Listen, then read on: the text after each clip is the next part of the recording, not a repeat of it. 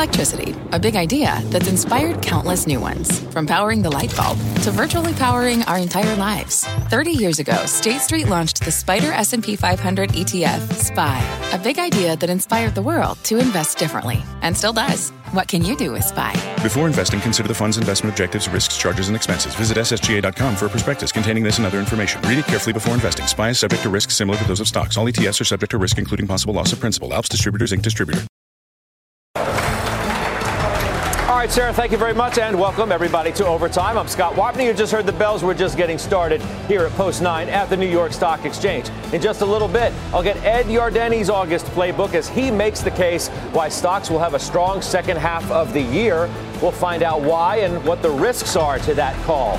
Some key earnings, they are imminent. Pinterest and Activision Blizzard hitting any moment now. Our reporters obviously standing by to break in with everything you need to know. We'll show you the stock moves, have all of the analysis you need. We begin, though, with our talk of the tape, what this new month holds for your money and whether this rally does, in fact, have a lot more to go. Let's ask iCapital's Anastasia Amoroso. She's live with me here at Post 9. It's good to see you. Good to see you. All right, bear bounce or more?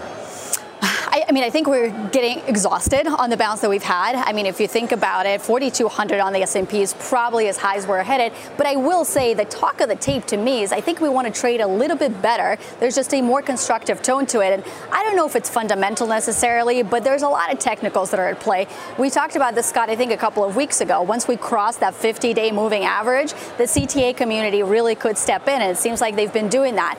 We've got past the earnings season, and it was not as bad as feared. And now, by the way, 60% of the companies are out of their blackout buyback periods, and 80% of them will be by the end of the week. So it's just from a technical perspective, there is a lot more money that could potentially get engaged there.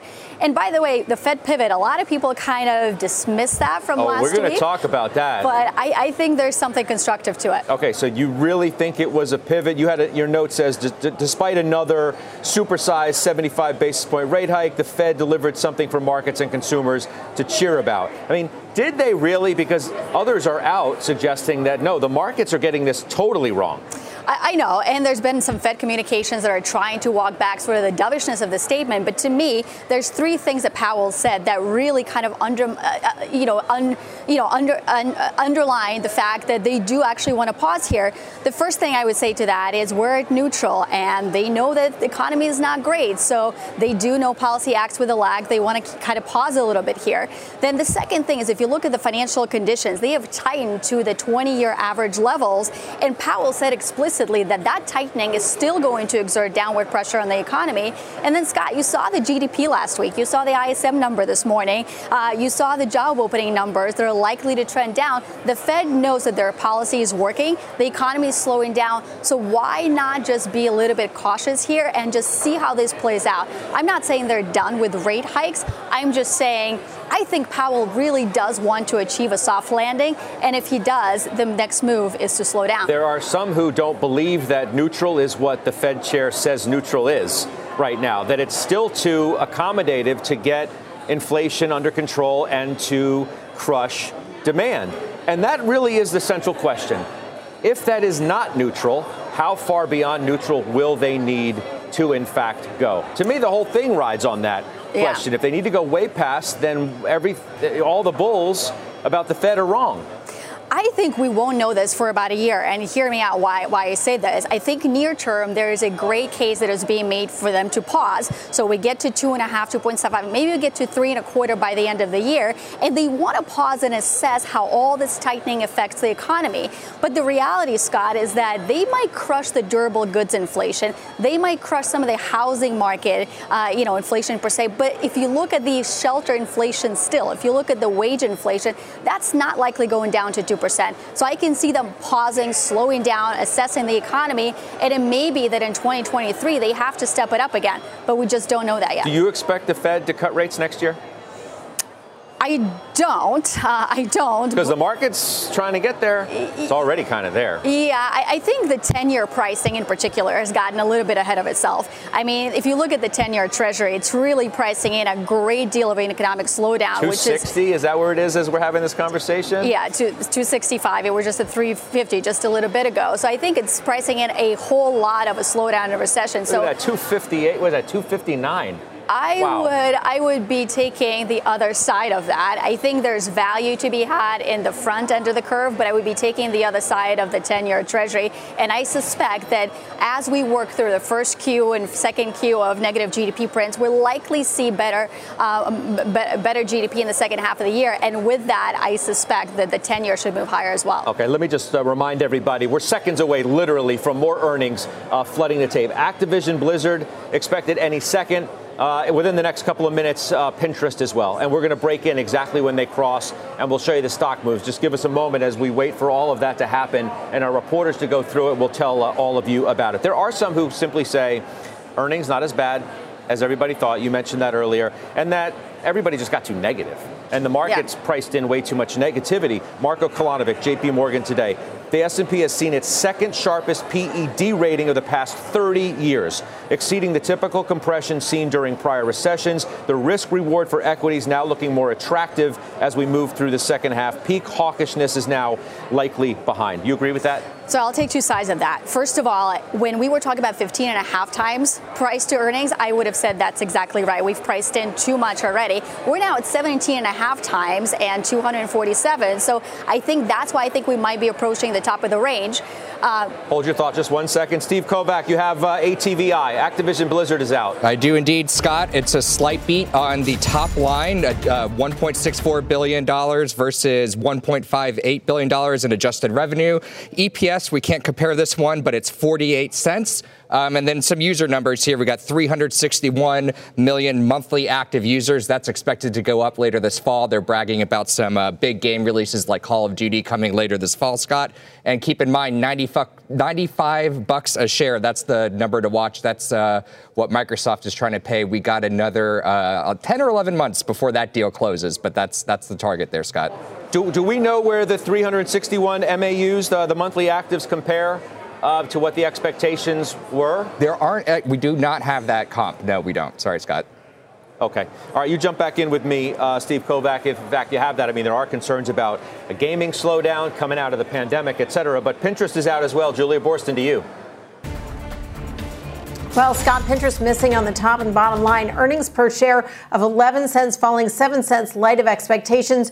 Revenues of $666 million. That's $1 million short of expectations, while monthly active users did beat estimates, ending the quarter with 433 million. That is down 5% from the year earlier number. Now, looking at the stock up 11%, I'm trying to determine with those misses what's behind that. And it seems to be this new focus on shopping. The new CEO, Bill Ready, saying we accelerated our investment in shopping and e-commerce this quarter, and I'm thrilled by the dedication of our leaders, employers, and employees to continue to build a positive place on the internet, sort of talking about positioning themselves as an alternative to traditional social media. But they do say that the macroeconomic environment has created meaningful uncertainty for our advertiser partners. So, Scott, just want to point out here that on one hand, investors with the stock up 13% now seem to like this new focus on e-commerce, but miss on the top and bottom lines with this concern about lower than expected demand from U.S. big box retailers and mid-market advertisers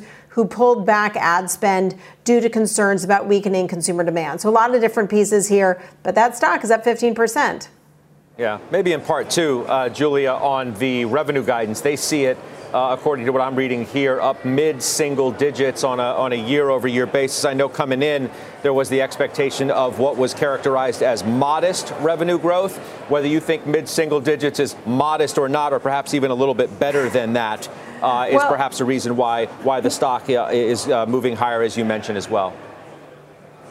Well, one thing I would point out is that the revenue guidance is less than the analyst consensus. But one thing we've seen for all of these stocks, such as Meta, Snap, and Twitter, there has been a lot of concern about things being really bad. And it's possible that the guidance is less bad than analysts had hoped. So maybe less than the consensus, but not guiding towards negative growth numbers in Q3. So I think it might just be a little bit of an expectations game here, because based on my numbers, that low mid-single digits percentage growth for Q3 is not hitting the midpoint of analyst consensus. I got you. Okay, good.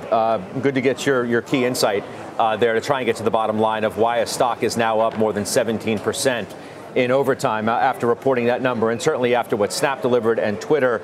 Maybe this is a better than feared part of the story, too, as Julia was talking about there. Let's bring in, expand the conversation, if we could, with Anastasia, and bring in our contributor, Sarat Sethi. He is managing partner, Douglas C. Lane, Capital Wealth Planning's Kevin Simpson. It's great to have both of you with us as well. You guys have seen what these earnings are. Not that you're in the stocks directly. Sarat, you're in Electronic Arts. So we get Activision Blizzard out. Kevin Simpson, you're in Microsoft, so you have a little play there, too. Sarat, your read on this as it just hits the tape. I think what people are looking for is what is the engagement, and engagement looked pretty good. And you know, one of the biggest fears was so much engagement pulled forward because of the pandemic. And I think if Activision can show that people are still engaged, the future is still brighter, that works well for Electronic Arts, because I do think we do have a secular change here. The growth might not be as fast as we got in the last 18 months, but there's definitely a change, and I think that's a positive outlook for stocks in the space. Kevin, so I think the headline, I'm not breaking new ground by suggesting this because others have obviously said it, and I think it's the prevailing thought. Earnings not as bad as feared. The question is that enough to declare that the worst is in fact behind us, that this is something more than a bear market bounce? No, I mean, I think for sure it remains a bear market bounce. And you look at the Pinterest earnings and they were less bad, so we'll trade up 17%. To me, that makes absolutely no sense. I think it was awesome the way the markets traded in July, but I think we're not through any type of capitulation. The headwinds are just too rampant. And for once, I think the retail investor, at least some of them, are agreeing with me. I looked at a Bank of America fund survey, and retail investors had the lowest equity allocation since 2008, the highest cash allocation since 2001. They remain very bearish, cautious, and fearful of a recession. Normally, I would look at that as a contrarian indicator, but I just think maybe markets got a little bit ahead of their skis right now, and we need to look at this as a time for caution, not a time for all clear. Okay, so why don't you rebut that right here? Anastasia Amoroso, you guys know, is with me here, offers a 180 really on that view.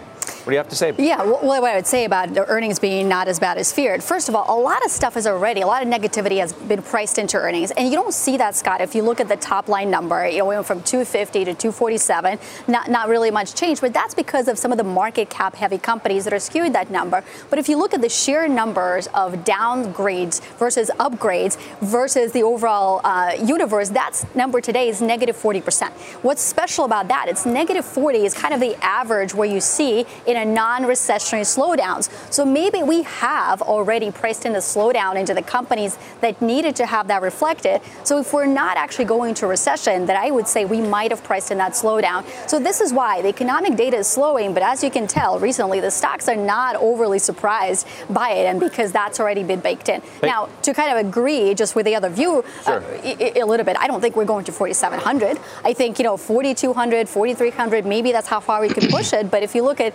technicals, pretty soon we're going to be approaching overbought territory. So not that we have to retest 3,700, but again, we might be just treading water around these levels for a while. What about this idea, Kevin, that we've already derated way too far the Marko Kolanovic view over at JP Morgan? Well, I mean, it's nice to start seeing strategists getting bullish, and I do think we're closer to the bottom than the top. But it just seems to me with the CPI print as high as it was, we're going to look at that so closely next month, but it's still going to be really high. PCE last week was the highest we've seen since 1982. So even if we are peaking, it's going to take a really long time to get us back to where we need to be.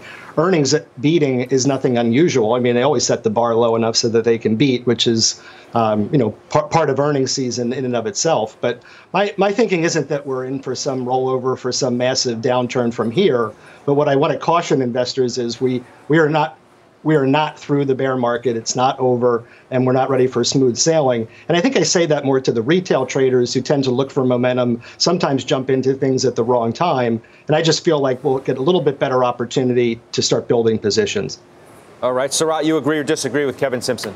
I'm more in the Kevin camp. I do think we haven't seen the worst of it. I mean, I don't think we're going back down to retest, but I think we haven't gotten the all clear. I think the Fed is still going to be raising rates. They're not going to be stopping, and there are going to be some headwinds here. We still have input headwinds. They're coming down. We still have the consumer not as strong as they used to be before, and with housing also tightening, and we're going to see some weakness in labor. So not the all clear, but I think you can pick stocks, and you can still own stocks. Doesn't mean you have to get out of stocks, but I think you just have to be careful. Well, Sarat, do you think the market is getting it wrong from the Fed meeting and the Powell news conference? I do, actually. I think the bond market right now is more correct than the equity market on this. The 10-year being where it is, the inverted yield curve. I think we just have some cautious coming ahead.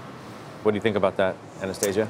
I think near term we might have gotten ahead of ourselves, but I really do think that Powell is trying to soft land this thing, and I think he's very attentive to the slowdown in the economy. So I think it would be foolish for them to continue to press on with a supersized rate hikes when the rate hikes are already working and they're slowing down the economy. So structures are slowing. You've got inventories that are slowing down. You got goods that are slowing down. So I think we're going to start to see some deflationary pressure that's going to show up in some of the CPI numbers. Not saying broadly. So I do think that the market is still going to be looking for slower pace of rate increases. And that's constructive, by the way. Scott, when you have fast rate hiking cycles, equities do not perform. But when you transition to the slower environment of rate hikes, historically, equities did manage to eke out positive performance. Hey, Kevin, what if we're overreading the whole thing and suggesting that, throw history out the window?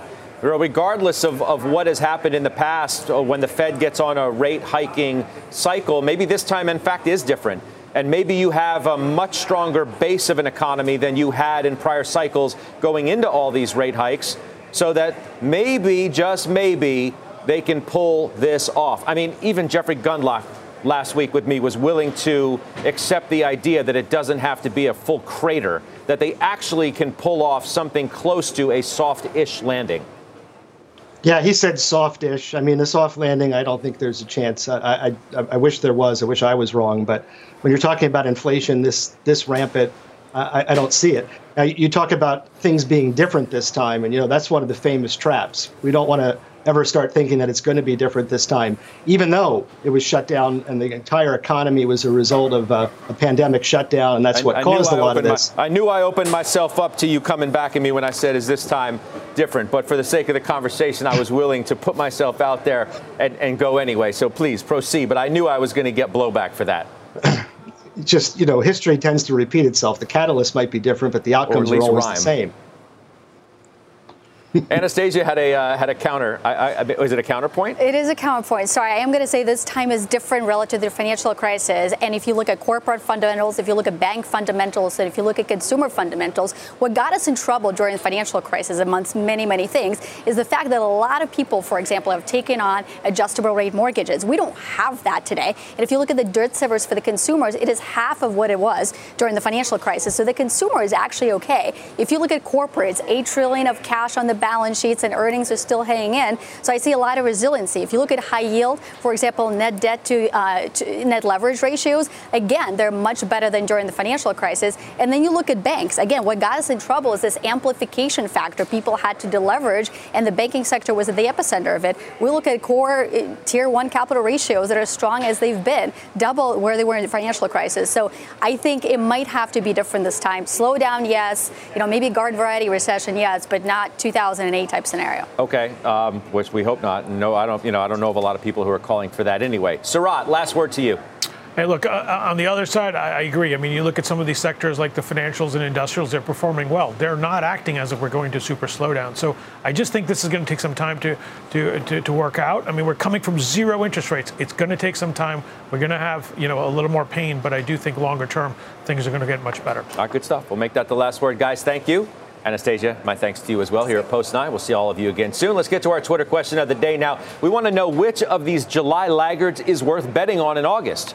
Is it Snap, Newmont, AT&T, or IBM? You can head to @CNBC Overtime on Twitter to vote. We'll have the results as we always do later on in the show, which we are just getting started on here in Overtime. Up next, more on that big move in Pinterest. The stock is shooting higher after reporting just moments ago. Early investor Rick Heitzman, the star venture capitalist, is standing by with instant reaction to that quarter. We're live from the New York Stock Exchange. OT back in 2.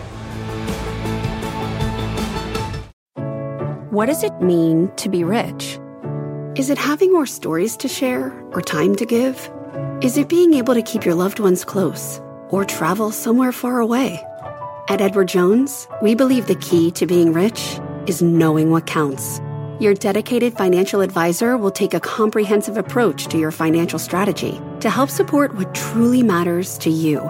EdwardJones.com/findyourrich. Edward Jones, member SIPC. People today can spend half their lives over 50. So it's good to be financially ready for what's important to you as you get older, like a family vacation. Or starting your dream business. Welcome to Connie's Coffee. How may I help you? AARP's trusted financial tools can help you plan for whatever your future holds. That's why the younger you are, the more you need AARP. Start planning today at aarp.org/moneytools. All right, we are back. Julia Boorstin has more regarding Pinterest. Julia? Well, we have some information about why Pinterest shares are shooting higher despite meeting on the top and bottom line. Pinterest shares now up 19%. This after Elliott Investment Management, Elliott releasing a statement saying it's the biggest shareholder in Pinterest, saying they support the CEO, saying, quote, Pinterest is a highly strategic business with significant potential for growth, and our conviction in the value creation opportunity at Pinterest today has led us to become the company's largest investor. Going on to say Pinterest occupies a unique position in the advertising and shopping ecosystems, and CEO Bill Ready is the right leader to oversee Pinterest's next phase of growth. Of course, Scott, Pinterest's next phase of growth is expected to be really into moving into this e-commerce space and pursuing some new revenue opportunities there. Back over to you. All right, good stuff. A nice update, Julia Boorstin. Thank you. Let's bring in an early Pinterest investor, Rick Heitzman. He's the founder of First Mark Capital. It's good to have you with us. Fortuitous to have you on a day. I'm good, thank you. So let me ask you this. Let's just play off this Elliott news. Number one, you've got an activist now is the largest shareholder, so the stock's ripping higher. They say in a new statement, conviction in the value creation opportunity led us to become the company's largest investor. What is that? What is the value creation opportunity that needs to happen when you've got monthly actives down 5%, you've got the lowest revenue growth in 2 years? So I think there's a couple things. I think they thought the company was oversold. There's a lot of value to be picked up. We're just getting the numbers now, but if you look at ARPU and the ability to monetize those users, it's up 20 to 80%, depending on which region of the world you're looking at. So Pinterest is still early in its monetization strategy. So they think it has a strategic ability to kind of control intent on the monetization strategy. In addition to that, Pinterest sits in a unique place, has about 500 million monthly active users that come directly to Pinterest. So in a world where privacy really matters and first-party cookies really matter, Pinterest is able to capture that intent. And in a world where ad units are moving more towards direct response going into a recession, they're able to capture that intent on a direct response basis. So they're kind of in a sweet spot among all these media players in terms of how they react with their customers and the ability to monetize them. I feel, though, Elliott and the pressure that comes with having Elliott be the largest individual shareholder in your stock, this earnings report, the stock wouldn't be up the way it is. Would you agree with that or no? I disagree. I think that what you're seeing is I think the stock was depressed for a bit, and you haven't also seen the ability for the new CEO. And Bill just joined as CEO during this quarter. This is his first earnings release, and I think he has the opportunity to be a real catalyst there in terms of product introduction and driving the company towards commerce. To remind everybody, he ran commerce for Google. And is now bringing that same playbook to Pinterest, and he's an excellent CEO. And I think now we all get a chance to see what he could do. Let me read you a quote from an analyst report coming into the quarter. They need to scale beyond their traditional female user base, which is, in their words, tapped out.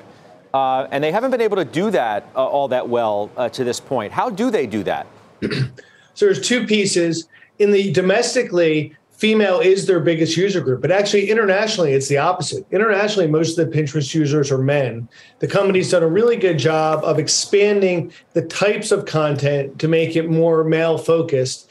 And, although it might be domestically a little balanced towards females, especially in their demographic, high-end demographic, which isn't being as hurt thus far in the recession as much as maybe the lower incomes, as we've seen in Walmart, their ability to tap into the upper and middle income female demographic controls so much of that ad spend and so much of that purchasing power. It's really a wonderful place to be. I want to ask you about this new Einhorn position in Twitter, which has a lot of people talking today, too. But before we do that, briefly, just what do you expect from Airbnb tomorrow when it reports? I think they're going to have a great quarter. And I think that looking backwards, they're going to have a great quarter. And I think guidance might not be as great. I think, it's going to be reflective of the consumer. A lot of folks had the kind of the YOLO post-COVID trip over the summer of 2022 and might not be feeling as flush going forward. So I think the key thing to look at there is bookings, not necessarily second quarter results. Okay. And in fact, we will do that tomorrow in overtime. Einhorn. Yep. In Twitter, he's making a bet, right? He's making a bet that Musk is not going to be able to just ride off into the sunset however he wants to do it. I think that's exactly what he's doing. It's kind of traditional merger arbitrage. What are the chances that Delaware is going to force Musk to close or drive them in a position where he has to close? I know a lot of smart people that would agree with Einhorn and Greenlight on this. It seems like Delaware could force them to close. It seems like they could force them to close this year. And if you just do the probabilistic math, that's a good buy. So it seems to be a smart thing to do, maybe not based on the basis of the fundamental value of Twitter, but the effectiveness of the legal argument by the Twitter board of directors. Let me ask you quickly before I let you run. Sure. What's the scuttlebutt among you and your friends in the VC world who are in tech? Is he going to walk? What's going to happen here?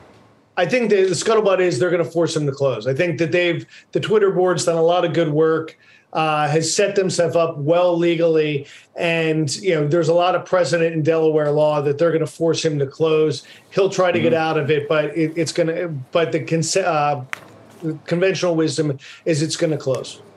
All right, Rick Heitzmann, thank you very much. We'll talk to you again soon. You, Scott. Up next, Ed Yardeni's August playbook. He says the lows are in, where he sees the biggest upside as we kick off a new month. Overtime's right back.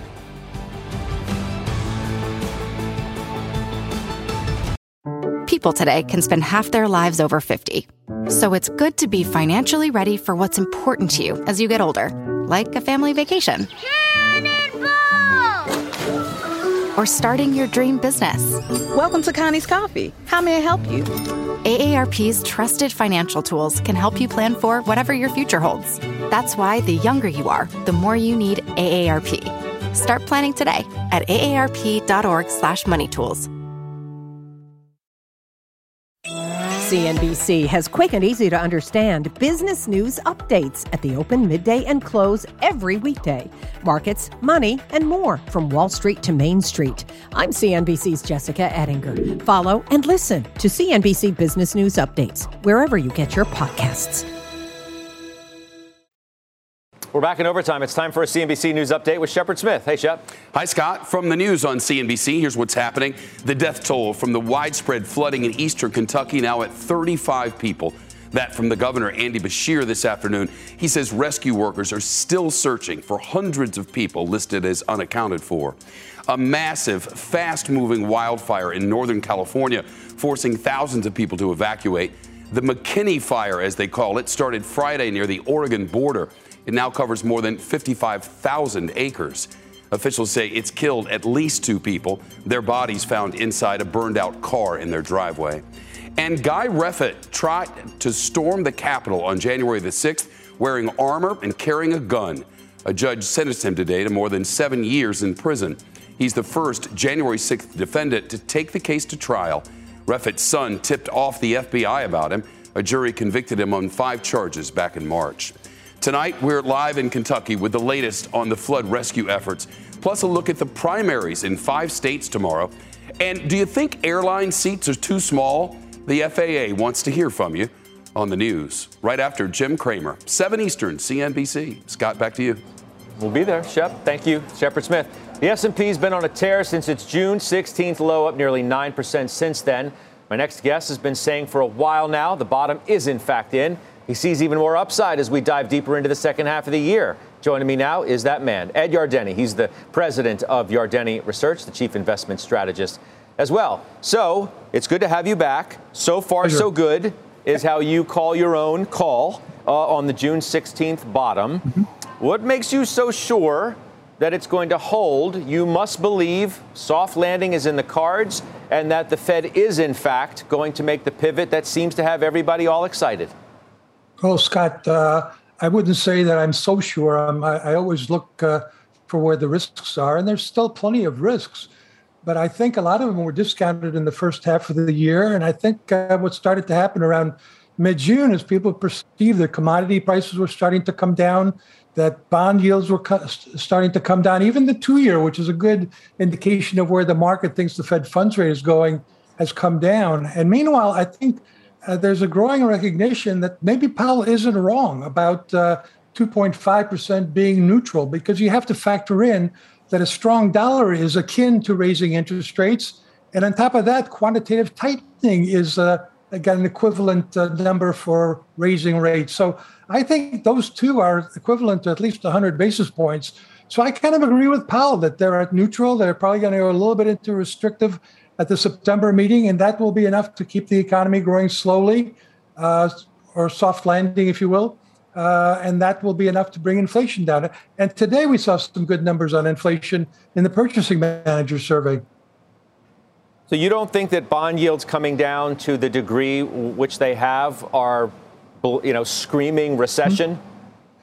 I don't think, I don't hear them screaming recession. Many years ago, I talked about the bond vigilantes, and it looked like they were back on the saddle again in the first half of the year.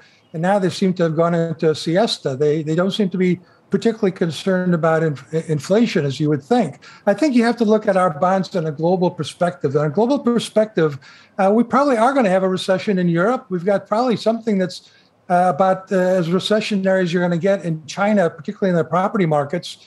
And so on a global basis, there are actually very powerful forces that are starting to bring commodity prices down, starting to bring inflation down. And I think when you factor that in, the United States kind of looks like a safe haven. So, I've coined this this idea of TNEC. There is no alternative country. When you look at the global mess we're in, I think global investors are attracted to our markets. The dollar has been strong, and that's brought a lot of them into our bond market. But I mean, a boat with a small hole, the U.S., is better than a boat that's capsizing like what may be happening over in Europe. But the one is still taking on water. That's us. Well, I don't know about that. I think you mentioned before, I think some of your panelists mentioned that, actually you said it, that the U.S. economy may be just a better economy than we've ever seen. And certainly the consumers' balance sheets are very good. The business sector's balance sheets are good. They refinanced a tremendous amount of debt at record low interest rates. And on top of that, the banking system is solid. So I just don't see the kind of credit crunch situation that caused previous recessions. So I think this boat can float. Yeah, I mean, there are some who think it's wishful thinking. Larry Summers, the former Treasury Secretary, among them, which I know you've looked at his comments. Yes. He says that Powell's engaging in, quote unquote, wishful thinking. He accused him of saying things that, quote, to be blunt, were analytically indefensible. There's no conceivable way that a 2.5 interest rate in an economy inflating like this is anywhere near neutral. Sounds to me like you take complete issue with those thoughts. I take complete issue with those thoughts. I think what the Fed's critics are missing is exactly what I just said. And that is the circumstances around the Fed's tightening is that through forward guidance, they managed to push the mortgage rates up to like 6% and really clobber the housing market. We've seen a very strong dollar, which is probably at least a 50 basis point increase in the Fed funds rate in equivalent terms. And then they're completely ignoring quantitative tightening, which we're just starting here. And that's got some tightening impact. So I think the critics aren't being fair here. They're not seeing the whole picture. What about earnings, Ed? Mm-hmm. Granted, the whole thing didn't collapse during earnings season, but that's not to say that earnings were fabulous. And expectations really haven't come down that much. Not nearly enough as some say they still need to. How do you counter that? Well, the way I counter it is it obviously depends on the alternative economic forecasts. I'm looking for a growth recession that is not much in the way of growth, close to zero growth, which is what we have in the first half of the year. That continue in the second half of the year. I think in that kind of environment, revenues can continue to grow around 10% or so, especially in light of the fact that prices are part of that story. But the big story, I think, is clearly earnings. And I think analysts are finally shaving their earnings, not slashing their earnings. And I think that's a healthy development. And wouldn't you know it, just as they're starting to do it, investors are now looking beyond that, looking into next year, I think, and concluding that we're going to make it through this morass, this slow growth environment, soft landing environment, and probably see better earnings next year. The market looks ahead. We're going to see, and that's going to give us many more opportunities to have these kinds of conversations. Ed, I appreciate your time, as always. That's Ed Yardeni. He's the president of Yardeni Research. Up next, rating the rebalance. Halftime committee member Joe Terranova, major shakeup of his ETF that he manages, the Joe T. We're going to break down the big moves and debate them straight ahead. And don't forget, you can catch us on the go by following the Closing Bell podcast on your favorite podcast app. Overtime, we'll be right back.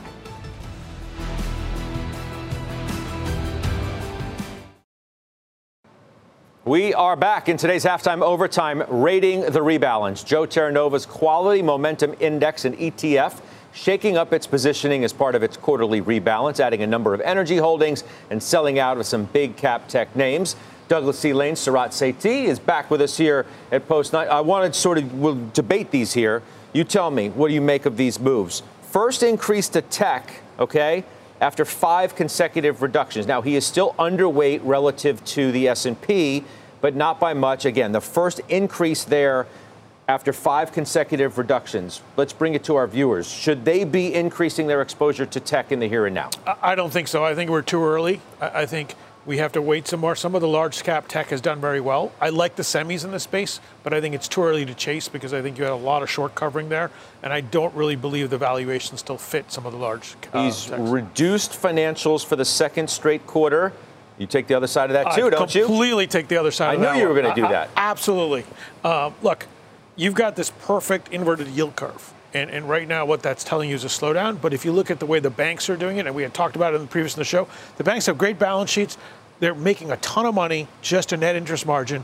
M&A activity is as low as possible, so it can't stay at these levels. And you're just assuming capital markets are going to stay shut. 9 to 10 times earnings with 3-4% dividends on companies that are just going to grow. I think it's too early to get out of those. Adding more energy, less industrials. So I agree on the energy part because I do think this energy is going to be sustainable for a while. I don't think you're going to be a demand destruction there. And the supply, as we know, is just limited.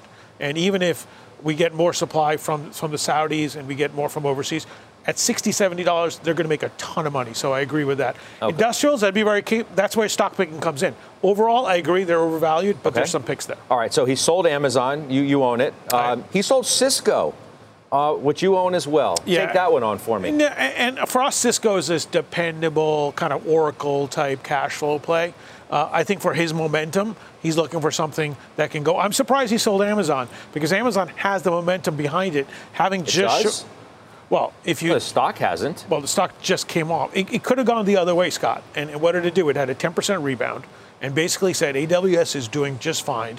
And if they get the other sides of the business working, you get a momentum stock there. I mean, large investors want to hold these large caps, and I think that has more upside to it than some of the others. He bought MasterCard, which you own too. I think MasterCard, Visa, I know you got some overhang today with all the lawsuits. But look, great inflation play, consumer globally spending, strong dollar, and a motor around the business. I like Amex, I like Visa, I like and I like MasterCard. All right, good stuff.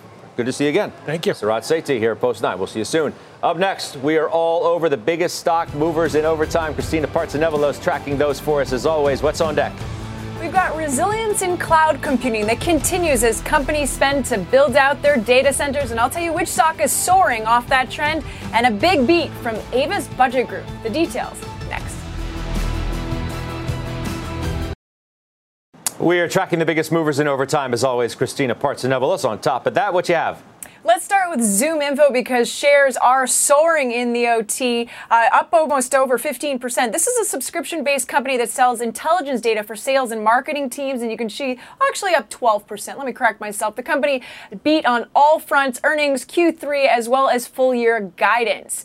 And further resilience in the cloud space. Shares of Arista Networks are trending higher as well on an earnings beat and a strong Q3 revenue guidance. We'll show you that stock in just a second. This is a company that is a key provider of networking gear to the cloud giants, demonstrating they continue to build out data centers and spend that money. Shares are up over 5%.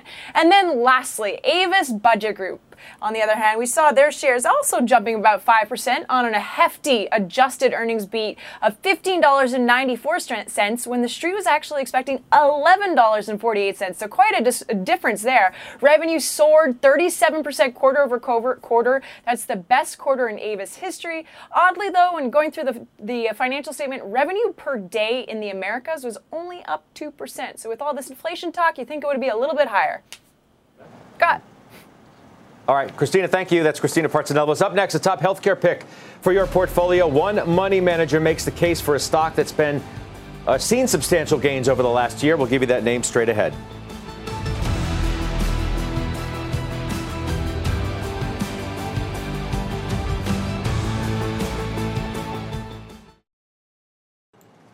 Time now for our 2-minute drill. Joining us now is Jessica Inskip, Head of Education and Product at Options Play. It's good to see you. Let's talk about the market before we get some picks from you. Best month since November of 2020. What does it mean, if anything, for where you think we might go here in August?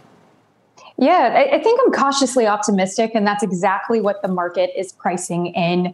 It looks like we're thinking about the Fed possibly pivoting to be a little bit dovish. But I think the most important thing to note that I actually haven't heard all day is we are testing the 20-period weekly moving average, which is around 4,100. And I want to be cognizant of not being caught in a bear trap. And we haven't been at that level or above that level, since mid-January. So that's something to be cognizant of and watch. So perhaps this is the end of that really great July that we've seen, but we've got a lot of data we need to watch. Yeah, we certainly do. Okay, let's go stock picking here. onsemi is your number one name. Interesting day to do that, and maybe it is because, in part, of a 5% decline that I'm looking at right now. Yeah, it's on sale. onsemi is great. I'm looking for something that has exposure to EV and the automotive industry. They have wonderful profit margins, and they consistently beat earnings. So for that reason, I am choosing onsemi. I love the EV exposure. That's a great sector to be in right now. Do you think Apple passed a big test last week? Is that why it's on your list? It is, and also their recent activity today. So I actually looked at the things all together, and I didn't like any of them, less Apple. But their filing for new bonds gives an indication that they're going to buy back a lot of their shares, which is a good indication and hope for upwards momentum within their security. But it checks all the check boxes. Their sales and their earnings report pointed to positive iPhone sales, which makes up the vast majority of their revenue structure. I was actually surprised by the forward-looking guidance being raised. They only do that a quarter of the time. So I'm very bullish on Apple now. Okay, and finally, this is the way we teased it, that we were going to give a new healthcare name for our viewers. Molina is the one you like. Why? Yeah, so I've been bullish healthcare. It's my favorite sector so far. I think it's going to be certainly a leading sector. This is one where I'm looking for something within healthcare that has a focus on better profit margins. Theirs is really minimal, so something that I don't really like. However, since their revenue is primarily comprised of government-sponsored programs like Medicaid, that's literally 75% of it. That's not too much of an issue with a hit to cash flow. So I think it's a great sector. The earnings report shifts that focus to profit margins, which I think is extremely important for these macro headwinds. So therefore, this fit their criteria that I was looking for in healthcare. All right. You beat the clock. We'll talk to you soon. Jessica, thank you. Thank you. All right. That's Jessica Inskip joining us. Up next, Mike Santoli joins us with his last word when we come back.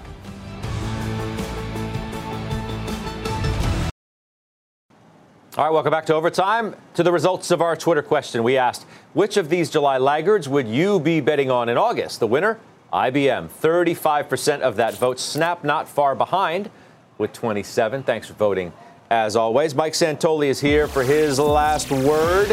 What is it today? Well, we were saying a couple weeks ago, if the S&P 500 managed to kind of break above this little downtrend, get around 4,100, it would at least give bears something to think about. Reconsider their kind of entrenched position that this is nothing but a rally to fate. I don't think that they have to move off that case just yet. There's still plenty to do. But if you think about the things that everyone was most fixated on and worried about, today we're worried about the exact opposite. Oh, inflation came down hard in the ISM report, gasoline under $94 a barrel. Oil under $94 a barrel. All those things you were saying were the ingredients to when this market gets support. They're in place, but now it's about inverted yield curve, and it's sort of the backlash on the backlash, essentially, is what we're dealing with right now. So I think the market has earned a little bit of the benefit of the doubt yet, even if, of course, it's a pretty good, I think, even debate, bull bear right now. Probably get through earnings season. Yeah. Okay, right? Not as bad as some thought we were going to do.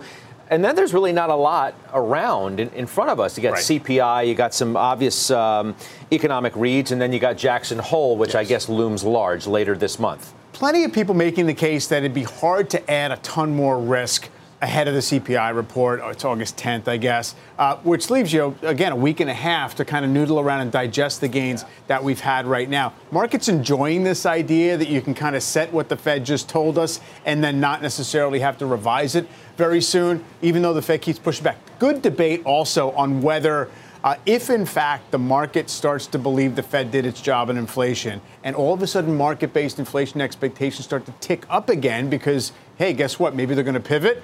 Then that's going to create the next wave of Fed hawkishness. Obviously, every road you look down, you can see some light, but you could also see a train. The importance of big tech getting through the storm, if you will, reasonably well. Significant. Reasonably well. On the index level, I think it's significant. Now, Apple, as Chris Verona of Strategas is saying, back up to the highest levels of weight in the S&P. So it's still kind of, I don't think it's going to be the leadership area, but it's insulated the market from a lot of the messier earnings we've had in other sectors. Maybe it's the most important confirmation sign of something. I think you can't declare that the good times are ahead without that sector. That's basically right. Yes. All right. I have to participate. Good to have you back. We missed you. Mike Santoli here for his last word. We'll see you tomorrow, as will I. Fast Money's now. People today can spend half their lives over 50. So it's good to be financially ready for what's important to you as you get older, like a family vacation. Or starting your dream business. Welcome to Connie's Coffee. How may I help you? AARP's trusted financial tools can help you plan for whatever your future holds. That's why the younger you are, the more you need AARP. Start planning today at aarp.org/moneytools.